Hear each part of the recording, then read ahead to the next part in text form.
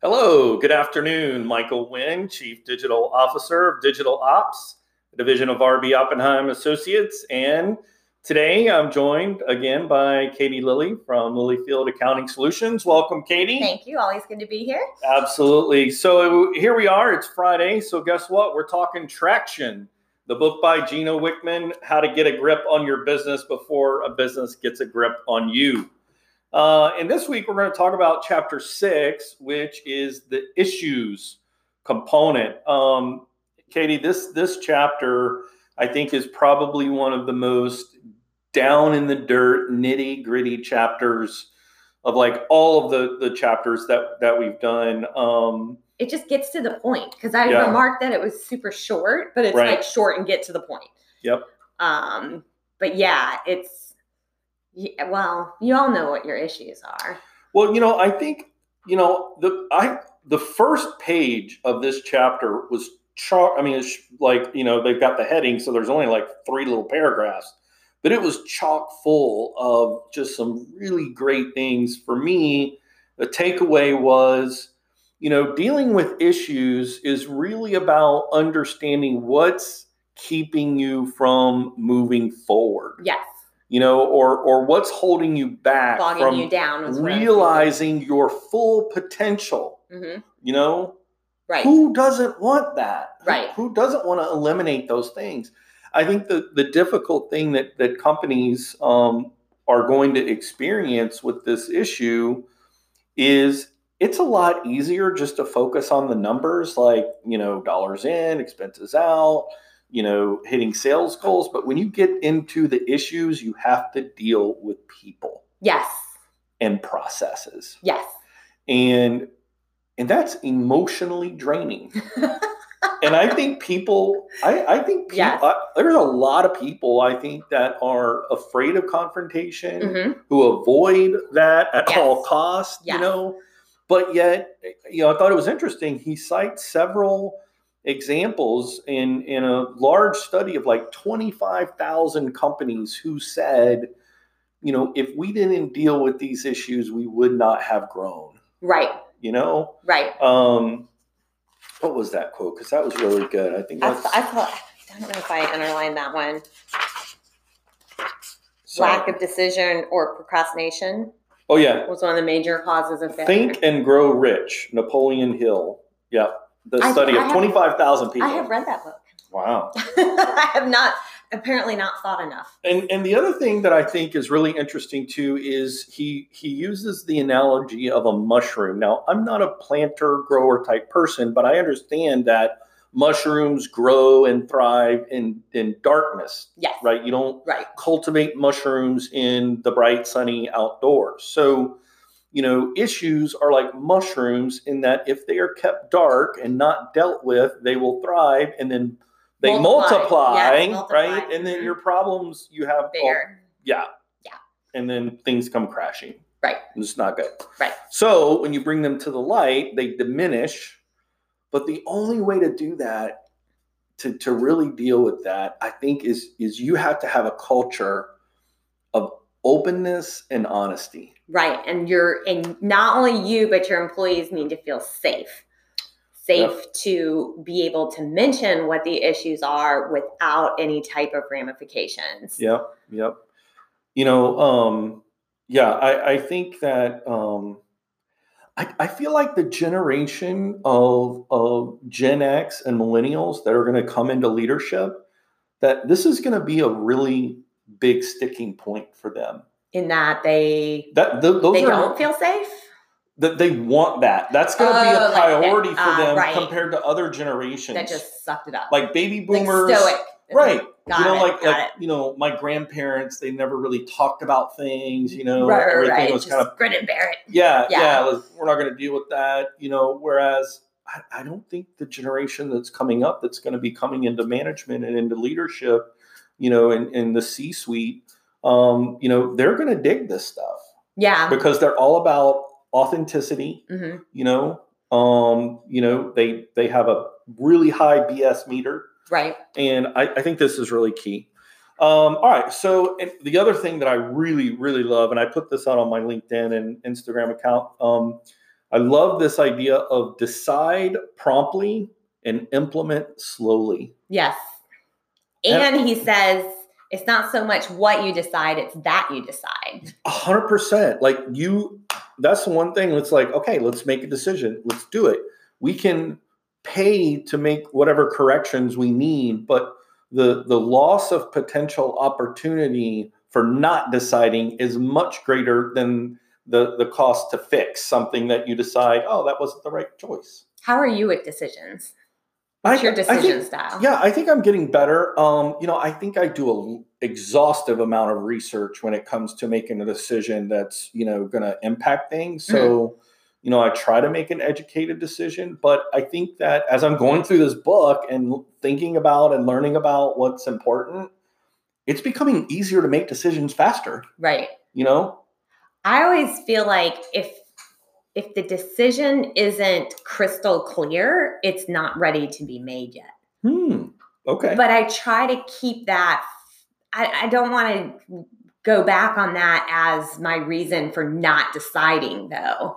It's just sometimes I feel like things feel forced. And when I feel like I'm backed into a corner and I'm being forced to make a decision, then I feel like I go on my gut and I'm like, the decision does not need to be made right now. So that's interesting. Yeah, that is very.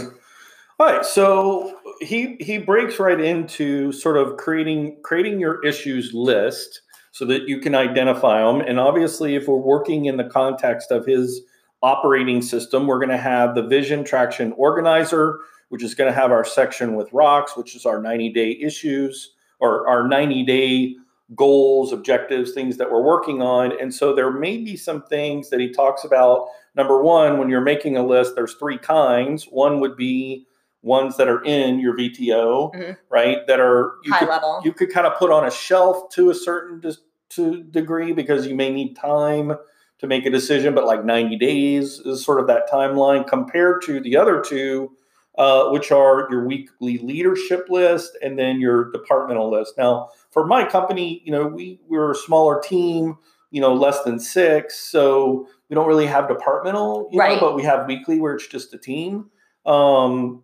So that's a little different. Now, I know with your crew, you're a little bit larger. And so do you have it broken up into those separate? No, I don't think we're big enough that we've got to actually have departmental, but I think our managers bring those departmental issues to the weekly leadership meeting and we deal with them there. So we are looking at those things. Right. So, and then I think, identifying these different kinds of lists is important. I think the next thing that he jumps into is, okay, here is a quick formula for solving your issues. Like it's a track and you move it through this track of identify what the issue is, discuss what the issue is, and then solve the issue.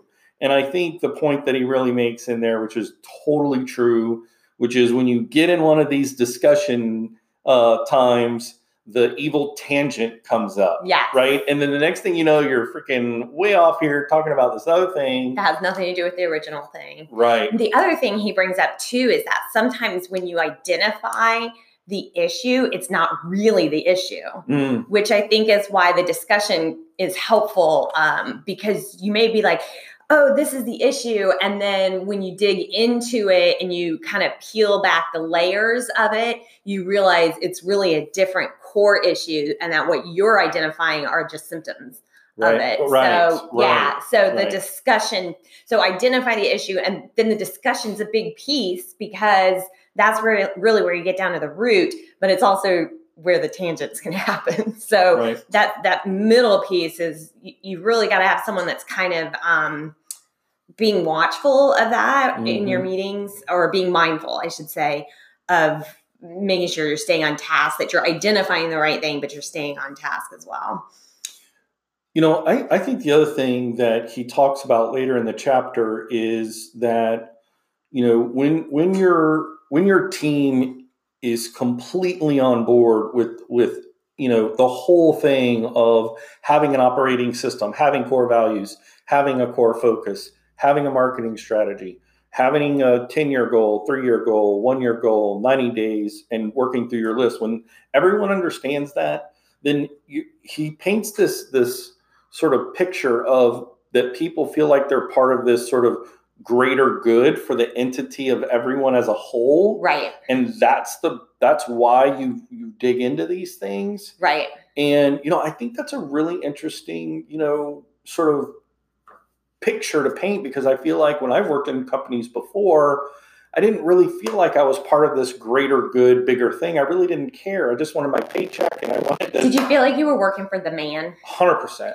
So that's what this has been so helpful for me, is because making the transition from sole proprietor to a firm, especially with some of my longer term clients, how do I get from Katie Lilly is doing our books to Lilyfield is doing our books, and get away from, my bookkeepers are working for me as the man, to we are all in this together, creating this culture of bookkeeping best practices called Lilyfield. And so this has been super helpful with that, getting away from it's Katie's business, Yeah.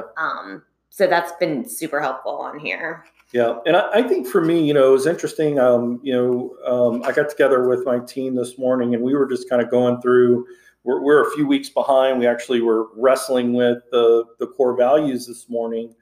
And, we had this discussion on one particular core value. And I was asking for, what does this word really mean to you guys? And so the team, kind of spoke collectively, and the word was respectful. And it has so many different things. Like, does that mean we're respectful of our clients? Are we respectful of each other?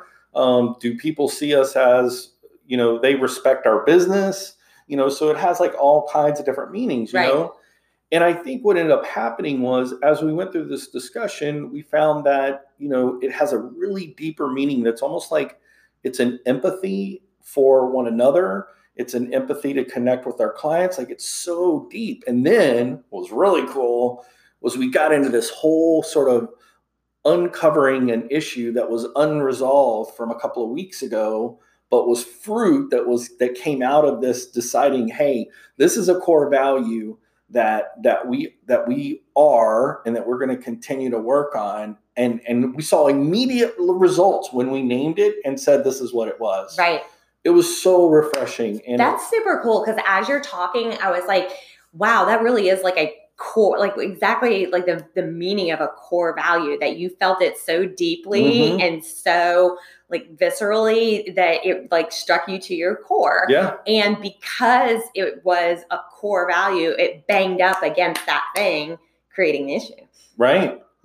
So that's cool. Yeah. And I mean, there were like, I'm sorry's and tears and hugs. Like, it was I'm bumming I missed that. I know. Of course, I was the one crying. I can see that. Okay. Yeah. But really, again, it's a reminder that I think, that experience that we had this morning was part of building on this idea that when you go through issues, when you're open and honest, and that truly is the environment, the culture that you have, you'll become unstoppable. Right? Yeah. The numbers say you will not be held back. Right. You will move forward. Right. And that's super pumped me up today. Yes. I love it. So, all right. So again, I think we kind of hammered home what the track is: identify, discuss, and solve. Watch out for tangents. And then he busts into sort of, okay, here are some very tactical, practical things. He calls them the 10 commandments of solving issues. So start out, tell me, I know you had a couple that really, sort of struck out. Or stood out. So tell me about those. I had 3 that stuck out for me. So one was number 6, thou shalt not try to solve all problems. So when you're starting out on this track, and you, like the very first meeting we had where we identified all our issues, I had each person on the leadership team identify theirs. And then we kind of put them all in a cauldron and distilled them down to, because, we were all, some of them we were saying the exact same things, just different ways. So you come up with this laundry list, and it is very easy to get very overwhelmed by the amount of items on your issues list, especially the first time you're doing it. Yeah. So what was helpful was the chapter about rocks, where you're pulling out the most important. So as you're discussing, certain ones are just going to naturally float to the top. And then you decide, you have to make a hard decision to pick no more than 10 for your quarterly rocks. And those are the ones you're going to solve. And it's helpful because when you're having your weekly meetings, different issues may come up, and you may just have to say, that's going to be something we work on next quarter, so that you don't get overwhelmed, because you're not going to be able to solve all of them right away. Right. So that was one. Number 9 was thou shalt enter the danger. The issue you fear the most is the one you most need to discuss. So, and that's what we're doing. That was our number 1. And I would have never guessed this. When we did all our issues, I thought for sure it was going to be standardized, would be the one that floats to the very, very top. But the one that floated to the very, very top was security. And it came from all 3 of us in different ways. And I'm happy to say that we have now since hired an IT firm. Smart. So we definitely identified that and have solved that problem. So that was great. And it was one of those where I said, gosh, what is it that keeps me up at night? And then that was kind of what floated to the top. And then thou shalt take a shot. So that one is, if you're going to take a shot, if you're going to, say, hey, this is an issue, present a solution. Don't just be a complainer. Now, this one speaks more to me personally as the kind of person I am. Like, please don't complain. Like, if you're going to complain, be part of the solution. So that was the one that just is like my personal credo. I think the one that really kind of, speaks to me is number 4, thou shalt not rely on secondhand information. And, he specifically talks about, if you're trying to deal with an issue, you can't deal with an issue if it deals with a person who's not in the room to discuss the issue. That makes, total sense. Yes. I would take it one, and maybe it's a stretch or a tangent, but when I thought about that and reflecting again on today's session that we had with our team, I've had a saying for a long time: don't cook with ingredients you don't have. And what that means is that, sometimes when you're trying to work through a problem internally and you're thinking about how other people are thinking about you or how you're thinking about them, you put some assumptions together and you put it in this saute pan and you put it over the stove and you start cooking with this stuff that's from your brain that's really not true. You've just concocted it in your brain, almost like secondhand information that you don't know if it's true or not. Right. And you're cooking with it, and you're stewing, right? And that's a problem. And so, I think ultimately, like what we talked about in our meeting today was, let's recognize that that's a thing, that we do that as humans, right? Human nature, we're just human.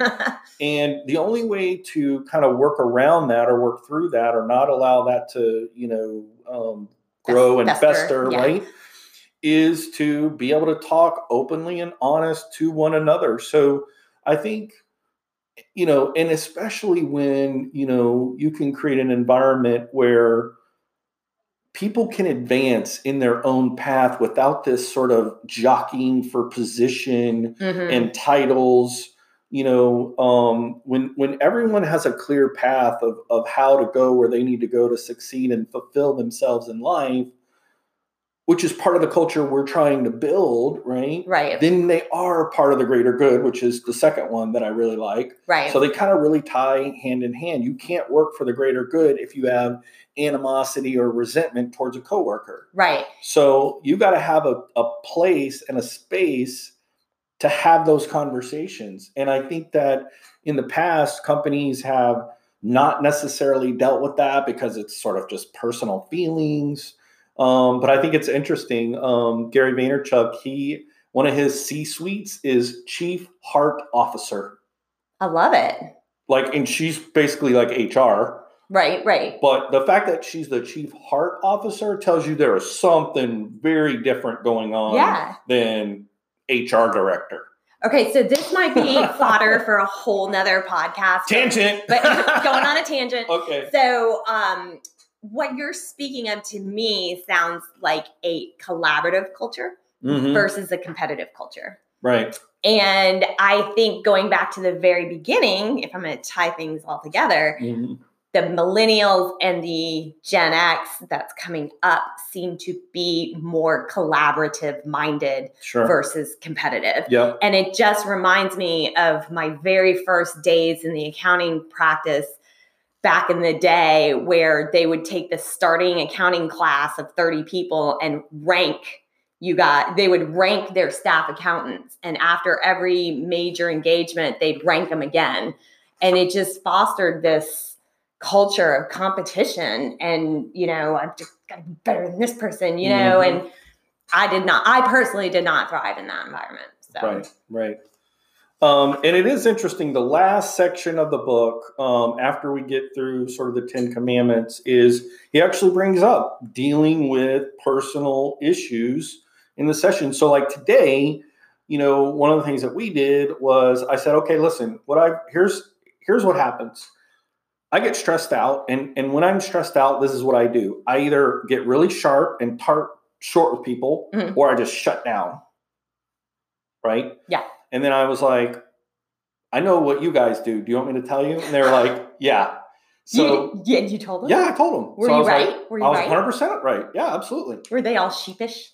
No, they were like, oh my gosh, Michael's paying attention, I love it. So yeah, so that really opened this door, because I started with, I know about me, right? I'm 48 years old. I'm starting to figure some stuff out about myself, yes. right? So, when I told him, but I did it it was very constructive, and it was very well received, again, because we were all hugs and tears and afterwards, but, it was very restorative, and then they were able to do it with each other, sort of like, oh, I noticed this. And so then we said, okay, if that's how you respond, is it best for us to try to talk to you then at that time when you're doing it, or should we wait 24 hours? And we all decided, don't try to tackle it right then and there, because we're what? Right. But the next day, talk about it. Yes. And don't let it not go unsaid. Unsolved. Right. And I feel like, that's really sort of, he talks about having a healthy company. And I think that many times there is a cancer in companies, and it's one or two people usually that are the cancer. I mean, you see it in football. I mean, look at all these crazy trades of all these prima donnas. They were cancer, but they were super talented, and these teams let them go. It's crazy. Right. But the truth of the matter is, you are at a ceiling. If you can't deal with those personal issues, you are absolutely going to be held back from being able to realize your full potential. Right. 100%. Wow, that's it. That is the issues component. Again, it's a really great chapter. For those of you who maybe are tuning in for the first time to the show, the podcast, this is Traction. Get a grip on your business before it gets a grip on you. It is so fantastic. Each Friday, I'm joined with Katie Lilly from Lilyfield Accounting Solutions, and the dynamics of our conversation is so interesting, because your company is just, a couple of years old. Our agency has been around for 3 decades, but yet we're both going through this very transformative kind of period in our company growth. And I just hope that for those of you who are listening and watching, really get value out of joining us in this journey as we go through Traction. So I'm so glad that you guys joined in. Anything to add? No, I was just going to mention what the next one is. Oh, yeah, absolutely. Yep. The process component. All right. So finding your way. Next week, chapter 7, the process component, finding your way. Guys, thank you so much. My name is Michael Wynn. I am the Chief Digital Officer of Digital Ops, the division of RB Oppenheim Associates. Katie Lilly, thanks for joining in. Always. Catch you guys next Friday.